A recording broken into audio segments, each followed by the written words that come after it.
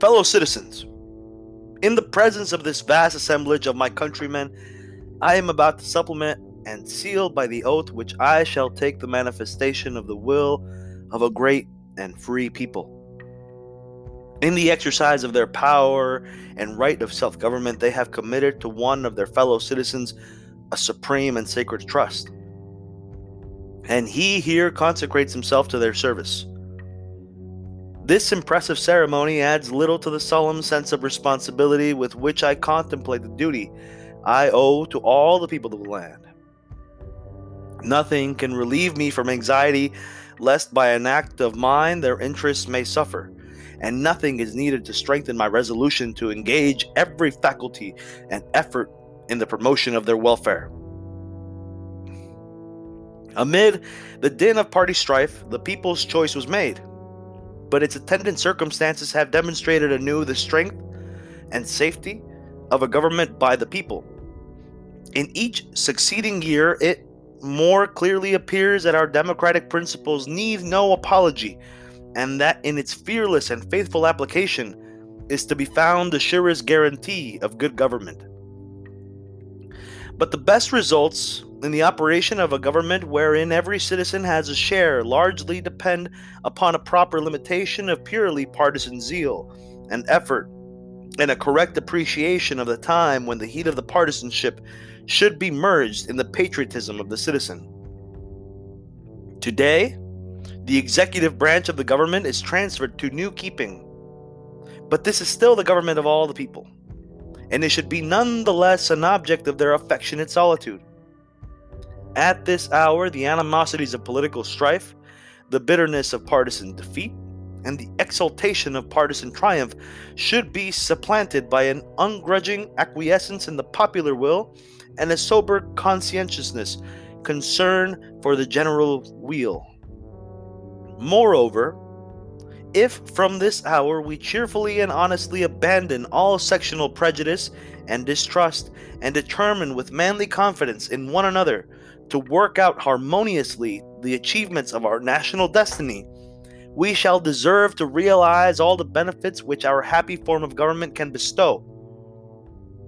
On this auspicious occasion, we may well renew the pledge of our devotion to the Constitution, which, launched by the founders of the Republic and consecrated by their prayers and patriotic devotion, has for almost a century borne the hopes and aspirations of a great people through prosperity and peace, and through the shock of foreign conflicts, and the perils of domestic strife and the vicissitudes. By the Father of his country, our Constitution was commended for adoption as the result of a spirit of amity and mutual concession, and that the same spirit it should be administered, in order to promote the lasting welfare of the country, and to secure the full measure of its priceless benefits for us and those who will succeed to the blessings of our national life. The large variety of diverse and competing interests subject to federal control, persistently seeking the recognition of their claims, need give us no fear that the greatest good to the greatest number will fail to be accomplished if in the halls of national legislation that spirit of amity and mutual concession shall prevail in which the Constitution had its birth. If this involves the surrender or postponement of private interests and the abandonment of local advantages, compensation will be found in the assurance that the common interest is subserved and the general welfare advanced. In the discharge of my official duty, I shall endeavor to be guided by a just and unstrained construction of the Constitution, a careful observance of the distinction between the powers granted to the federal government and those reserved to the states or to the people, and by a cautious appreciation of those functions which by the Constitution and laws have been especially assigned to the executive branch of government. But he who takes the oath today to preserve, protect, and defend the Constitution of the United States only assumes a solemn obligation which every patriotic citizen on the farm, in the workshop, in the busy marts of trade, and everywhere should share with him. The Constitution which prescribes his oath, my countrymen, is yours.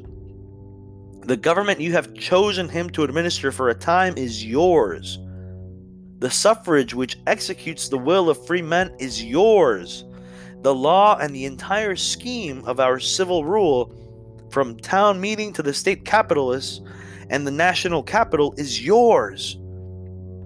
Your every voter, as surely as your chief magistrate, under the same high sanction, though in a different sphere, exercises a public trust. Nor is this all. Every citizen owes to the country a vigilant watch and close scrutiny of its public servants, and a fair and reasonable estimate of their fidelity and usefulness. Thus is the people's will impressed upon the whole framework of our civil polity, municipal, state, and federal. And this is the price of our liberty and the inspiration of our faith in the Republic. It is the duty of those serving the people in our public place to closely limit public expenditures to the actual needs of the government economically administered, because this bounds the right of the government to exact tribute from the earnings of labor or the property of the citizen. And because public extravagances begets extravagance among the people, we should never be ashamed of the simplicity and prudential economies which are best suited to the operation of a republican form of government, and most compatible with the mission of the American people. Those who are selected for a limited time to manage public affairs are still of the people, and may do much by their example to encourage, consistently with the dignity of their official functions, that plain way of life which among their fellow citizens aids integrity and promotes thrift and prosperity. The genius of our institutions, the needs of our people in their home life, and the attention which is demanded for the settlement and the development of the resources of our vast territory dictate the scrupulous avoidance of any departure from that foreign policy commended by the history, hue, traditions, and the prosperity of our republic. It is the policy of independence, favored by our position and defended by our own love of justice and by our power. It is the policy of peace suitable to our interests. It is the policy of neutrality, rejecting any share in foreign broils and ambitions upon other continents and repelling their intrusions here. It is the policy of Monroe and of Washington and Jefferson. Peace, commerce, and honest friendship with all nations, entangling alliance with none. A due regard for the interests and prosperity of all the people demands that our finances shall be established upon such a sound and sensible basis as shall secure the safety and confidence of business interests and make the wage of labor sure and steady, and that our system of revenue shall be so adjusted as to relieve the people of unnecessary taxation, having a due regard to the interests of capital invested and working men employed in American industries, and preventing the accumulation of a surplus in the treasury to tempt extravagance and waste.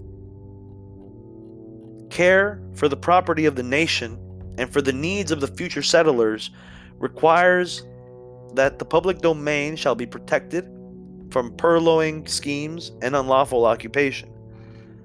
The conscience of the people demands that the Indians within our boundaries shall be fairly and honestly treated as wards of the government, and their education and civilization promoted with a view to their ultimate citizenship. And that polygamy in the territories, destructive of the family relation and offensive to the moral sense of the civilized world, shall be repressed. The laws should be rigidly enforced to prohibit the immigration of a servile class to compete with American labor, with no intention of acquiring citizenship, and bringing with them and retaining habits and customs that are repugnant to our civilization. The people demand reform in the administration of the government and the application of business principles to public affairs. As a means to this end, civil service reform should be in good faith enforced. Our citizens have the right to protection from the incompetency of public employees who hold their places solely as a reward of partisan service, and from the corrupting influence of those who promise and the vicious methods of those who expect such rewards. And those who worthily seek public employment have the right to insist that merit and competency shall be recognized instead of party subserviency or the surrender of honest political belief. In the administration of a government pledged to do equal and exact justice to all men, there should be no pretext for anxiety touching the protection of the freedmen in their rights or their security in the enjoyment of their privileges under the Constitution and its amendments. All discussion to their fitness for the place accorded to them as American citizens is idle and unprofitable, except as it suggests the necessity for their improvement. The fact that they are citizens entitles them to all the rights due to that relation and charges them with all the duties, obligations, and responsibilities as well. These topics and the constant and ever-varying wants of an active and enterprising population may well receive the attention and the patriotic endeavor of all who make and execute the federal law. Our duties are practical and call for industrious application, an intelligent perception of the claims of public office, and above all, a firm determination, by united action, to secure to all the people of the land the full benefits of the best form of government ever vouchsafed to man. And let us not trust to human effort alone, but humbly acknowledge the power and goodness of Almighty God, who presides over the destiny of nations, and who has at all times been revealed in our country's history. Let us invoke his aid and his blessings upon our labors.